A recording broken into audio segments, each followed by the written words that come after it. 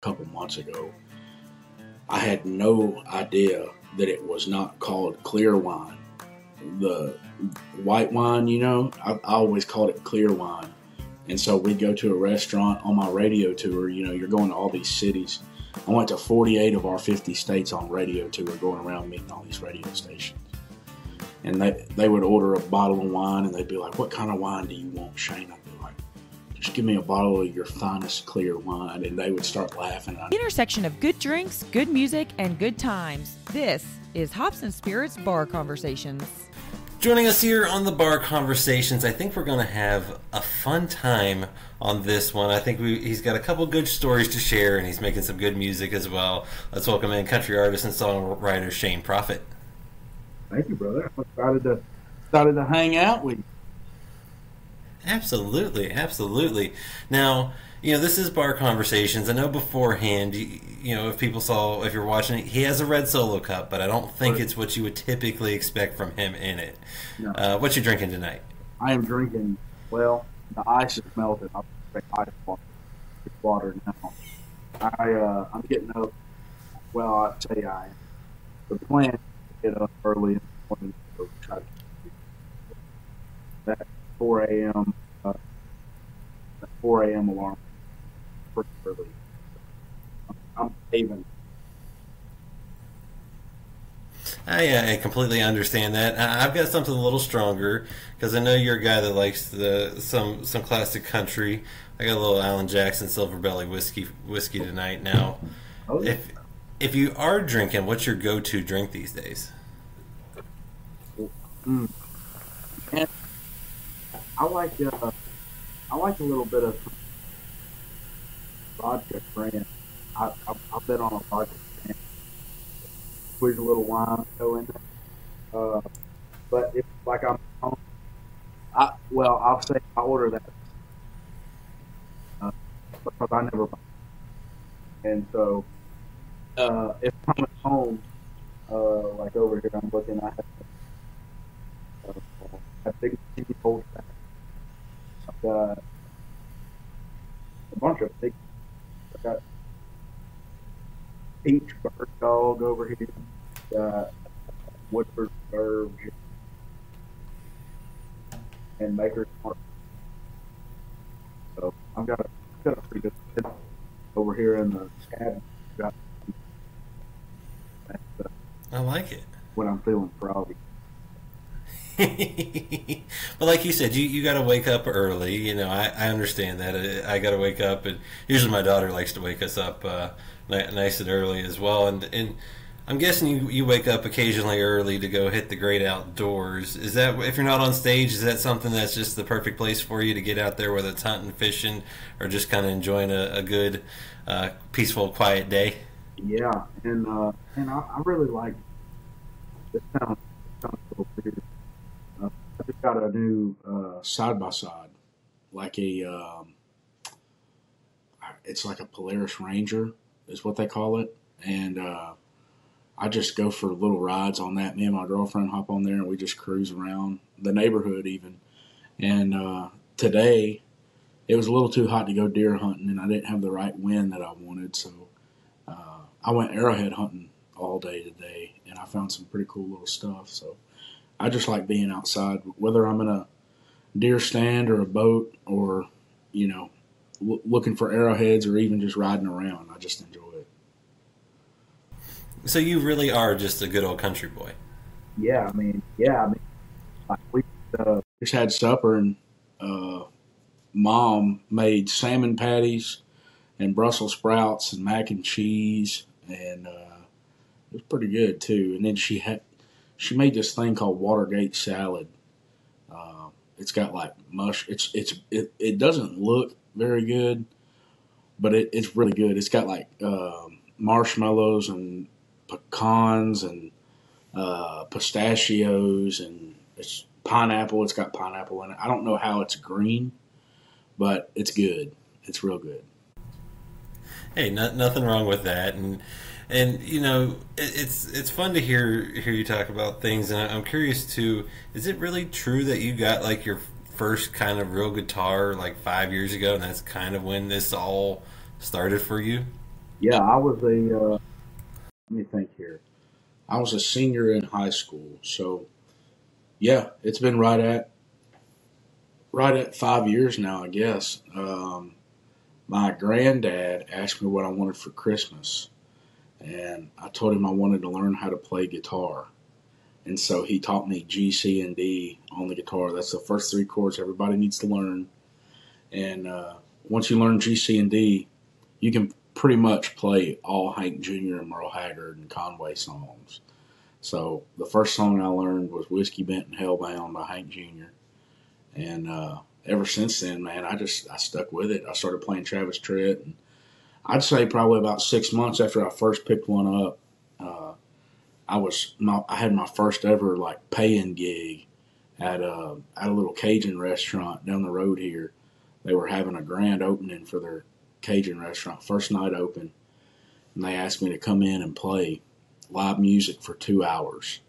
And I only knew like 6 songs fully.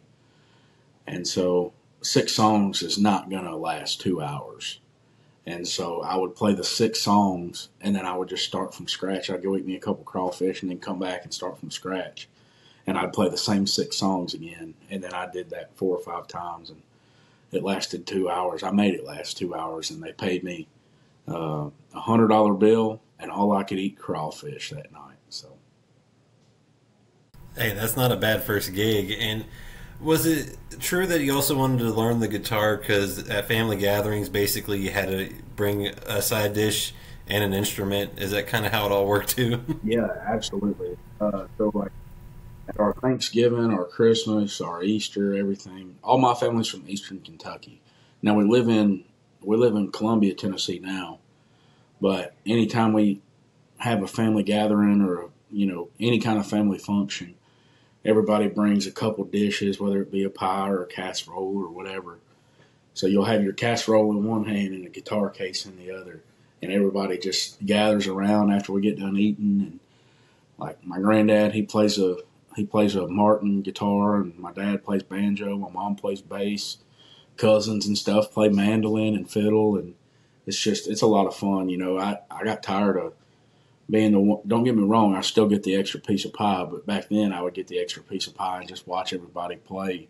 But now it seems like I'm kind of in the middle of that circle now, so that's really cool. And uh, you know, you just get to see because I'm not home very much now, and when you get to see everybody, and they're like, "Hey, play that one song I saw you play on that stage that night." So you just pull out that guitar and uh, you know, I really like testing out my new songs on family because they're not afraid to be honest with you. And so anytime I write a new song, there'll be 3 or 4 nights a week. I come home, I tell my mom and dad, "Hey, y'all go in the kitchen where that big Bluetooth speaker is. I got a new song to play for you." So they all come in here and we listen to it together. And mom will sit there and study on it for a second and be like, "Shane, I really like that, but I don't like this part," or she'll kind of nitpick it for me and tell me what I need to change occasionally. So it's really cool. I was going to say, it's nice to have true constructive criticism from family and friends. Now, I will say, I thought you played a mean wine glass in that one video. So, I mean, it wasn't like you couldn't hop in and play every now and then. Right. Hey, funny thing about that wine. So up until I had a record deal, I'd never tried wine before in my life, ever.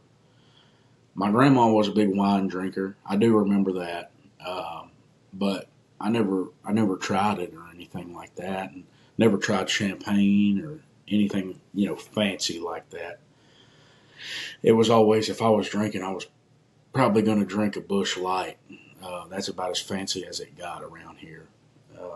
And I would watch Dad occasionally pull out a mason jar of moonshine he got from a buddy or something like that. And, yeah, up until I had a record deal, I'd never tried wine or anything high end. And so whenever I got my record deal, up until literally just a couple months ago, I had no idea that it was not called clear wine. The white wine, I always called it clear wine.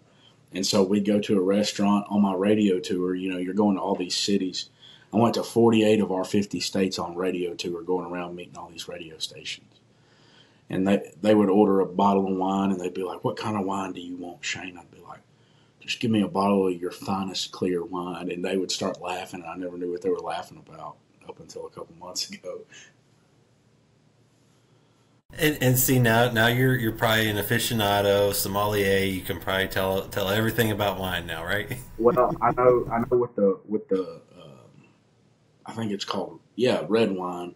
With the red wine, you can like spin it in the glass and watch the arms or whatever of it, and you can act like you know what know what you're doing. But the truth is, I mean, I'll smell of it and look at the waiter and smell of it, spin it around the glass, and be like, "That's just fine." And, pour me a glass of it, please.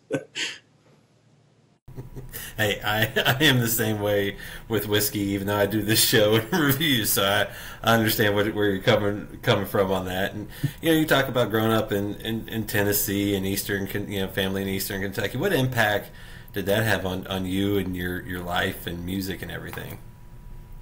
Well, so I would say impact wise, definitely without my family, I wouldn't be doing what I'm doing today. I'm a firm believer that there's a difference in a house and a home, and my parents definitely brought me up in a home instead of a house. And I mean, I could tell my parents I wanted to be an astronaut, and they'd watch the spaceship take off tomorrow. So that's a huge blessing in itself. But all of my family, they kind of revolve around bluegrass music. And whenever I started playing country, I won't ever forget. My granddad came to a show, and he heard me play "Better Off Fishing," I think it was. And in that song, in the chorus, it goes, "Far away from the missing and the bitching. Honestly, baby, I'm better off fishing." My granddad came backstage after the show, and he looked at me. He's a real church-going man. He came and looked at me after the show, and he said, "Shane, that was a really, really good time, but I just feel like you need to watch your mouth." I was like, okay. So anytime I know my granddad's out in the crowd now, I try not to use any kind of profanity. I'll do "far away from the missing and the wishing," or I'll make something up on the fly instead of cussing around him. So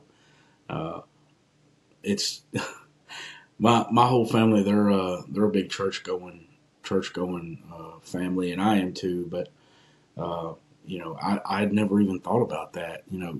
I don't think my mom had ever heard me cuss before until I picked up a guitar. And I think the first song she heard me do was "Kiss My Country Ass" by Blake Shelton. And her jaw dropped and her eyes got wide. And I was like, "I'm sorry, Mama. I'm trying to make money." So, but yeah, I mean, my family, they're really, really great. And music has been a huge role in all of our lives.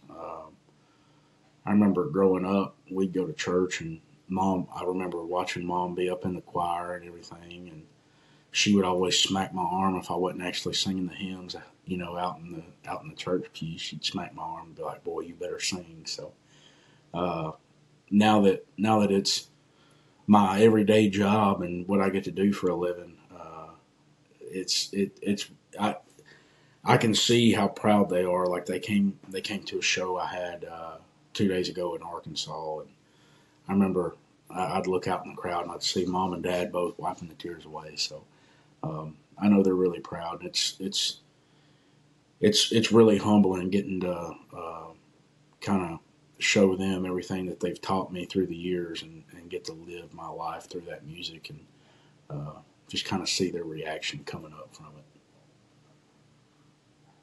Well, I was going to say, you even brought them up on stage a few times. What's it like to be able to just share that with them and have them up there to see what you're seeing, and also, like you said, to have them in the crowd and kind of just be there with you? Yeah, so I think the first time I probably did that, we were at Gulf Coast Jam in Panama City, and my mom, she loves the beach. She could just sit there all day on the beach shore and watch the waves roll in. She ain't even got to get in the water. And so we made like a little vacation out of that. And We went down, I think, a day or two before the show, and uh, we uh, we stayed a day or two late after the concert, and just got to hang out and everything. And so it was super laid back backstage, and I got to bring my parents and everybody. And towards the end of the show, I mean, this crowd, it was 35,000 people, I think, is what they said it was, and just getting to see 35,000 people sing a song back to me that I've wrote and that's on radio and has got inside the top 15 at country radio, and bring my parents out on stage and just letting them watch what I get to see every night. It was just unbelievable. That's a night I won't ever forget, and I don't think they will either. And you mentioned, growing up in a family that loved music. Was there ever a chance that, you thought this was going to be the path you went down? I mean, obviously you didn't pick up a guitar till like, senior year of high school and things like that. But I mean, was this ever a thought like, hey, that could be a good career? I never actually thought that I would get to make a living out of going around and singing my songs for people just like me. Uh, Here's the thing: I'm no different than nobody else that listens to my music. I'm just super, super blessed at the position I've been in my life where I get to do that. And I remember Mom would always tell me, whenever I'd go over to my grandma's house, uh, she had a little four-pronged cane that would stand up. I was probably 3 or 4 years old at the time, and I would go up, and that movie, Oh Brother, Where Art Thou? Have you ever seen that? That had just came out, and I just wanted to watch that movie over and over and over again. And I would go up to that little four-pronged cane that she had, and it was just mouth height to me because, I mean, I was like 4 years old. I'd grab that cane and I'd start singing Man of Constant Sorrow in that cane. And my grandma thought that was the funniest thing in the world. And, I mean, I always enjoyed music, but I never really thought I'd get to make a living out of it. Absolutely not. I just, quite honestly, I never gave it a thought. I knew that I hated mowing ditches, and that's what I did for a living up until I got my record deal. I was the guy that cut the grass in the medians of the road, but I never in a million years thought I'd get to do this for a living. Never. Well, and like you said, while you were getting into your career, you were working full time for your hometown city, playing gigs in the evening, weekends. I mean, how tough was it to do that? Because I mean, I feel like you had to be exhausted all the time. Yeah, I was. I was very exhausted, but not in the summer hours when you work for the city, or at least here. You would go in at 6:30 and get off at 2:30. So I would get off at 2:30, and I would be messaging people on Instagram because 90% of the songwriters in Nashville, they have songwriter in their bio on their Instagram. So I would just start messaging random people, be like, "Hey, I don't get off work till 2:30, but I have these really cool ideas. If you get done writing today, or if you have a write today, and if you decide you want to write afterwards, I would love to. I'll drive up and come to Nashville after I get off work." Most of the time, people wouldn't do it, but sometimes they would. And I met this guy named McCoy Moore. He lives in Nashville now. I was at Bass Pro Shops whenever I met him. He was there with a guy named Bryce Malden, and got to talking to him about this gun that I was looking at through the little glass there at Bass Pro. And I asked him where he was from, and he said, "I'm from Florida, but I'm thinking about moving here and being a songwriter full time." Sure enough, we exchanged information. Fast forward about a year later, me and him are writing together, and we wrote my first ever song together, and we still write together to this day. Matter of fact, he has a song that we wrote together with another buddy of ours, John O'Clayton, that'll be on my full record when that comes out. So I like how moments just seem to happen for you, and I think one of the favorite things that I have read is the moment of the sushi place and meeting Chris Jansen. Yeah, Is that all true? And how did that go for you that night? yeah, that's 100 true. So this was when I was working for the city, of course, and nowhere in my little hometown here, Columbia, sells guitar strings. So anytime I need anything to do with music, I have to drive 45 minutes north towards Nashville to Franklin, Tennessee. And I was trying to be slick and kill two birds with one stone and make a date out of going to get guitar strings with this girl. And I called her up and asked her if she wanted to ride with me, and she agreed to it. So we made that 45-minute ride up to Franklin. And we get to Guitar Center. I go in, I get my guitar strings. I come back out and hopped in the truck and asked her what she wanted to eat. And she thought for a second. She goes, Shane, I really like sushi. And I'm like, oh, gosh, please, no. I mean, the thought of sushi just turns my stomach. And so I wasn't going to be like, can we please just go to McDonald's or KFC or something, anything other than that garbage. So I wasn't going to say that. So I punched in sushi near me on my iPhone, kind of hoping that it would be like way out of the way, but there was one right down the road. And I was like, we'll go here. So we went to that closest sushi restaurant to that Guitar Center, and we go to walk in, and Chris Jansen, of all people, holds the door for me when we went to walk in. And I'd been to 7 concerts my whole life, and to see him was 5 of those 7. So I immediately knew who it was. And I didn't say anything at first. I just kind of looked at him, and he kind of put his head down. I think he knew I knew who he was. And so I didn't say nothing. I didn't want to disturb him or anything. So we go and we eat.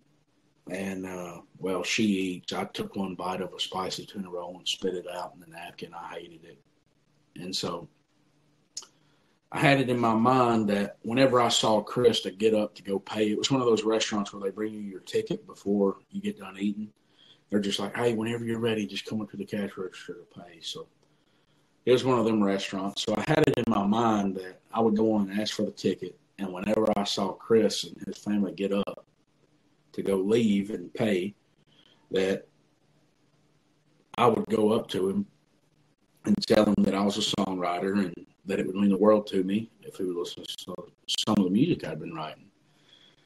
Well, this girl that I'm with is about halfway done eating, and I see Chris stand up, and I grab our ticket, and I start marching myself across that restaurant floor, going straight to that cash register.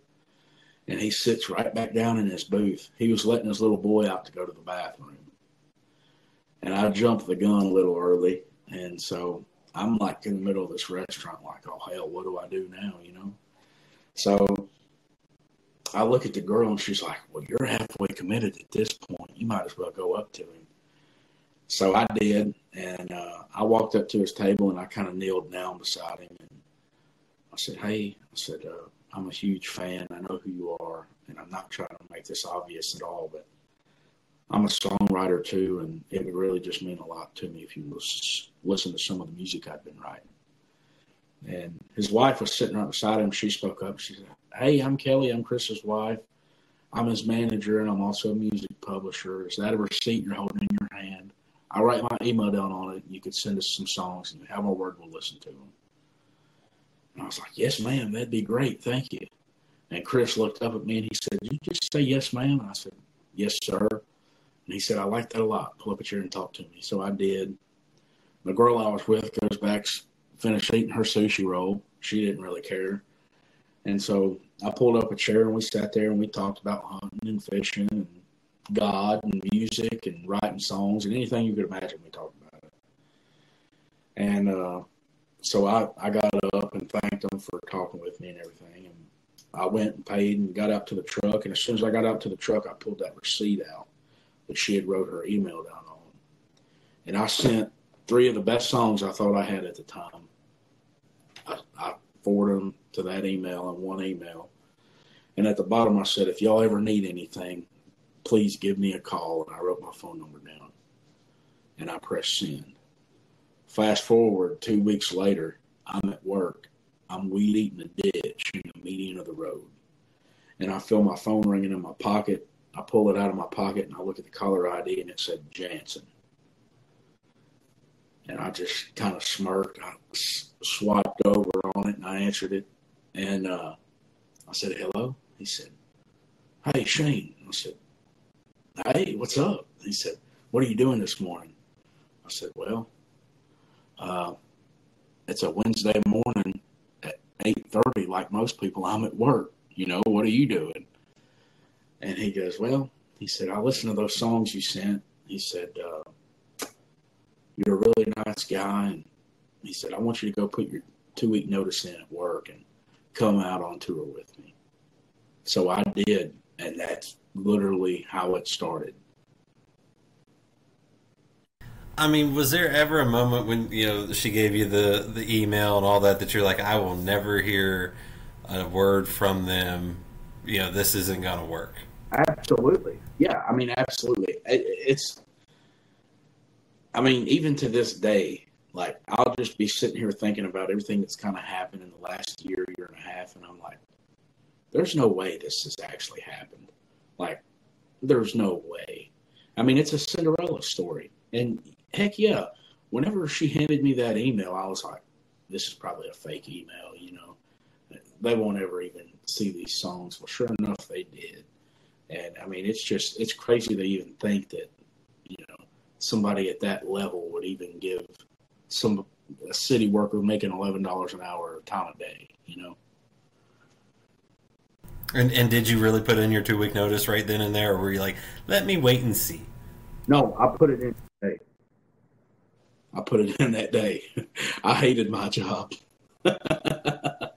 Now, my parents, however, they were like, Shane, you need to think about this. You really, really need to think about this. And I was like, man, I'm 21 years old. What have I got to lose? I'm making $11 an hour. I could go to McDonald's down the road and make more money than I'm making here. I'm not really worried about it. The biggest thing that my dad was worried about was the benefits. He was like, Shane, you won't have benefits nowhere else like this. Like, yeah, I mean, I guess you're right, but I don't want to do this for the rest of my life. It seems to be a good call that you made there. And what was it like to be able to go out on tour and do songwriting and do so much of that and kind of see what it was like to live this life and kind of be part of it all? Yeah, so he actually he was gracious enough to let me and the other opener, the direct support, Ray Fulcher. It was the Halfway to Crazy tour, so I was first of 3. Ray was direct support, and Chris was headlining, obviously, and he was nice enough to let me and Ray both actually ride that bus with his crew. And so we got to ride. We didn't have to spend any money on travel or anything like that. And, man, that's an experience I'll never forget. I remember, Chris would call me at 8:30 in the morning, and I'd still be, asleep because you don't go to bed till like 3 or 4 a.m. most of the time. And he'd call me at 8:30, and he'd be like, hey, what are you doing? I'm like, I just woke up, man. What are you doing? And he's like, well, I just got done deer hunting. I just killed a deer. I wish you were here to help me drag it out. And he'd be like, where y'all at right now? Where's the bus at? And I'd tell him, we're in Iowa or wherever we are. And he's like, let me see outside. And so I'd go open up a window and show him outside. And he'd be like, are you still liking it? And I'm like, yes, sir, I'm loving it. So that in itself, that's an experience I'll never forget. Because, I mean, up until I got my record deal, up until I went out on that tour, really, I'd only ever been to 4 states my whole life. It was Tennessee, Alabama, Kentucky, and Florida. And I'd never been anywhere else, really. And, I mean, now I've been to 48 of the 50 states. I've been to Canada. I mean, it's a blessing. It really is. I never thought I'd get to see everywhere that I've seen. And I'm a firm believer now that you don't realize what you're missing out on until you've seen what you're missing out on. And I've got to see, Niagara Falls. I've got to see Mexico. I've got to see Canada. I've got to see, I mean, it's just unbelievable. Like 3 days ago, I was in California. I was looking at the ocean in California, and I remember, I mean, on radio tour, the first time I ever went to California, I had one of the best times of my life. I got to go to In-N-Out Burger. It was this town. Clint Eastwood used to be the mayor of this town, and it's called, I think it's Carmel, California, and it's like one of the highest towns in California. And you'd look out, and there would be rivers flowing into the ocean right there, and over to the left, there's these huge mountains, and it's amazing. It really is amazing. British Columbia, Canada was one of the prettiest places I've ever been in my life. I'm hoping to make a trip up there with some friends next summer to British Columbia, and it's cool when you get to experience so many things. And do you just pinch yourself all the time? Like, is this real? Am I dreaming? Well, quite honestly, if I am dreaming, I don't want to wake up. So I don't really pinch myself anymore. But no, I mean, seriously, it's just, there's a lot of times I'll have to wake up at, 2:30, 3:30 in the morning to catch a 4 a.m. flight. And when that alarm clock goes off, you've only been laying there an hour and a half or 2 hours. So it's pretty much like a souped up nap is all that it is. And you're laying there and you're like, damn, this sucks. And then you lay there a little bit longer and you're like, no, it doesn't. We're going to play a show tonight for a sold out crowd. This is awesome. So, anytime I'm tired or anything like that, I just give it a split second and I'm just like, this is not bad at all. I'm not getting up this morning and punching a clock. I was gonna say, you're not in the ditch anymore. You're having a good time. And how much fun was it to play the Opry, and not just once, but get to go back and do it again? Oh man, so I've played the Opry now 3 times, the Grand Ole Opry, and I actually get to play there next week too. So I'm looking forward to that. The day of the 11th. So when this comes out, I'm going to be playing the Opry that night. So, and I mean, it's just to stand in that circle where everybody that's paved the way for country music has stood. I mean, that's just a feeling like you can't even put it into words. Every time I even go, even with because Chris invited me to go several times with him, just to share that experience. I mean, it's unbelievable. My mom, she's a huge, huge country fanatic, and she would walk around, and I'm like, Mom, you can't be walking around back here. She'd be peeking in everybody's dressing rooms and just kind of creeping on everybody. And it's funny. She was walking around with my newborn nephew, her grandbaby. My sister just had a baby. She was walking around with that little newborn baby, hoping everybody out in the halls would stop and be like, oh, and sure enough, it worked. I mean, Daly and Vincent came up and talked to her, and hell, I mean, everybody you could imagine stopped and was like, this is the cutest little baby. So it worked, but I mean, I'm just like, Mom, please don't. Please. We're at the Grand Ole Opry, So it's right funny. I was going to say, parents, they tend to embarrass us no matter how old we are, no matter where we are. And, but it's a cool moment that you get to share with her. And, you also do this music thing as well, that, you get to do all these fun things about one of your latest songs, Still Picks Up. That's a pretty personal song for you that you wrote. Oh, yeah. Still Picks Up. Man, I was on a deer hunting trip in eastern Kentucky with my dad. We try to take a hunting trip at least once a year. And we have a family farm up in Kentucky, in eastern Kentucky. And he had a stroke on a mountainside one morning. And man, it really freaked me out. I climbed down from my tree stand. We were supposed to be sitting all day. And about lunchtime, I saw him walking down this old logging road. And, it took him probably 20 minutes to walk this 50-yard stretch. And I knew something was wrong then. I mean, he was stumbling all over the place. And, so I started climbing down from my tree stand. And I got down and I looked up at him. I said, "Are you okay?" And whenever he looked up at me, the whole left side of his face was not moving.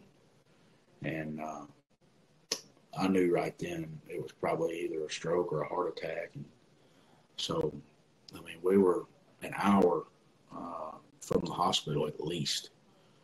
And, I mean, we were at least a mile from the four-wheeler. And, I mean, it was just straight up and down, just like that. And I didn't know how I was going to get him out, honestly. I had no cell phone service, or I'd have called a 911 to get a helicopter in there to get him out. I mean, that's how steep it was. And, I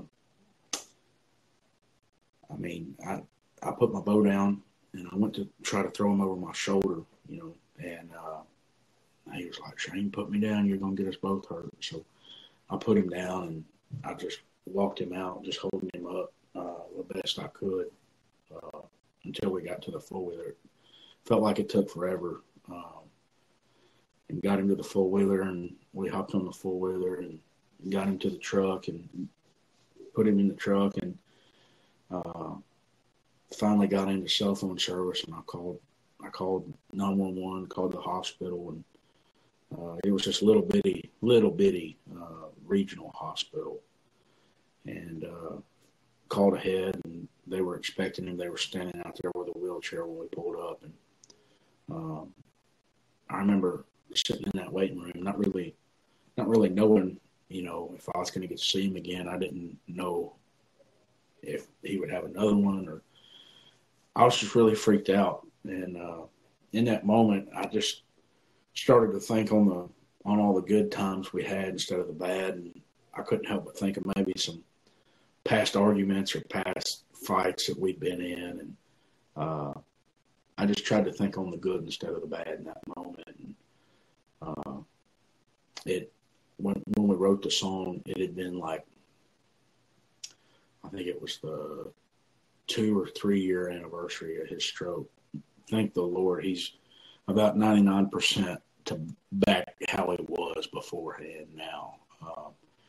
But I mean, anytime I play that song in front of him or my mom, they just sob. And quite honestly, when we were sitting there writing the song, I was crying like a baby writing it. So it's a really special song to me. Well, I was gonna say, I feel like your songs have a personal touch to them. They're definitely painting a story. They're talking about things that you see in life. And what's it like to share personal experiences, or is that kind of the goal when you go in, is share things that have happened to you or things like that, or is it an idea? How does that go for you? And my thing is I'm very proud to say before I'm an artist, I'm a songwriter. And I like to write real stuff. I don't want to go out every night and sing about something that I have no idea about. Even if it is catchy, if the meaning in the lyrics aren't there, chances are I probably don't want to sing it. So I try to. Chances are, if you're going through something, somebody that's going to listen to your music is too, and that's probably why they're going to listen to your music. And I don't have number ones yet. Hopefully someday I will. But I'm a firm believer that if you write what you're feeling, somebody else is feeling it too, and somebody else is going through it too. And I like to. I'm not really one to talk about my feelings necessarily, so I try to lean on songwriting to express myself, if that makes sense, and kind of use it as a therapy, because I'm not really one to sit down with somebody and talk about my feelings. I would much rather get a pen and paper and a guitar and talk about it that way. You just prefer to share with 35,000 people in front of you. You're right. Exactly right. And too, you work in stuff, like you said, that is true to you. I know you've worked in Mama's Chicken, everything like that. How much fun is it to kind of weave those little things in there for folks? And it's a lot of fun. Like I said, I mean, there's a huge difference in a house and a home. And my mama and dad both, they thought that it was really important the whole time growing up that me and my sister and them, we sat down every night at the supper table, and we, don't get your phone out, don't dismiss yourself before everybody's done eating. We're gonna sit there like a family, and we're gonna have supper just like a normal family. I don't know if you've ever seen the Waltons, but they always sit down. It's pretty much the same concept as like Duck Dynasty. At the end of every episode, they sit down at the supper table, they pray, and they're like, "Hey, pass me them taters," So it's the same concept, and I feel like if everybody in today's world had a little bit more of that family life and a little less video games, that this world wouldn't be so crazy. So that's just how I feel. Well, like you said, it's very relatable. I mean, I think in your songs and everything, people can see themselves, and that's what's so cool. And like you said, you've been able to share those out now. And how much fun is it being on stage these days? You're not playing the same six songs that you're playing your songs, and people are even singing them back to you. Yeah, that in itself, it's unbelievable. Like in the set that I'm doing right now, and heck, I mean, I'll have a set list for most shows, but 99% of the time I veer off of the set list. I'll whip out a new song that I wrote that day, or a couple of days prior. And my band's standing there going, "What the hell is this?" And I mean, like the other night, I played one that I'd only ever played for two other crowds, and I just kind of get a feel of what the crowd is feeling. And hell, I mean, if they want to slow dance, I'll throw in a Keith Whitley song even sometimes. And it's just it's a lot of fun, and getting to go around and sing my songs especially. It's just like, man, I don't deserve this. I mean, like I said, I never even dreamed of doing something like this for a living. And getting to hear people sing my song back to me, and even hearing my stuff on the radio, I mean, that still gives me chills every single time. So it's a huge blessing. Well, and you kind of teased this earlier too. You've got Still Picks Up as your latest one that you put out. What's coming the rest of 2023? What you looking forward to 2024 that you can tell me that won't get you in trouble with anybody? Well, I'll say this. I know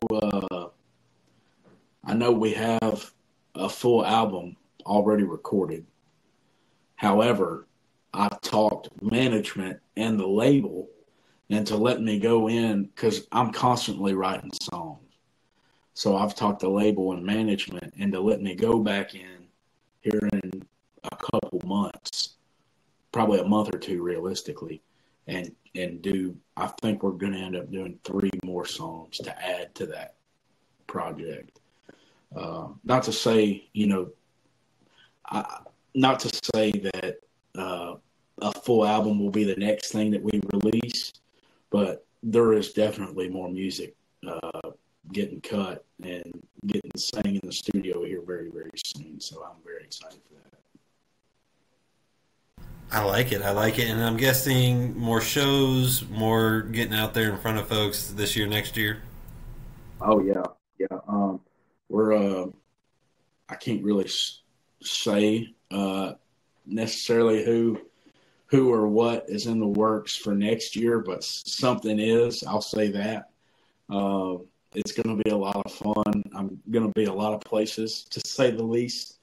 And yeah, I mean, for the rest of the year, I think I have about a dozen more shows, and then it's hunting season and writing songs. So the year is starting to wind down a little bit. Like the month of July, we were on the road for 27 to 31 days, and I mean, it was just crazy.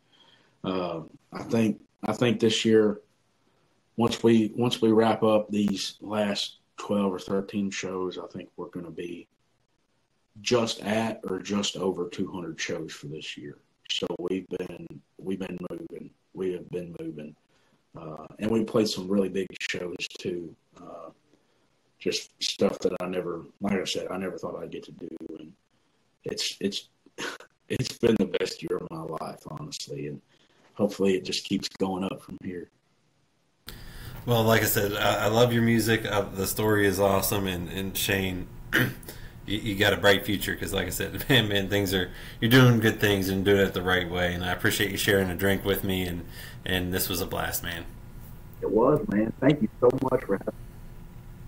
Find more from Hops and Spirits at hopspirits.com. Thanks, everybody. Bye.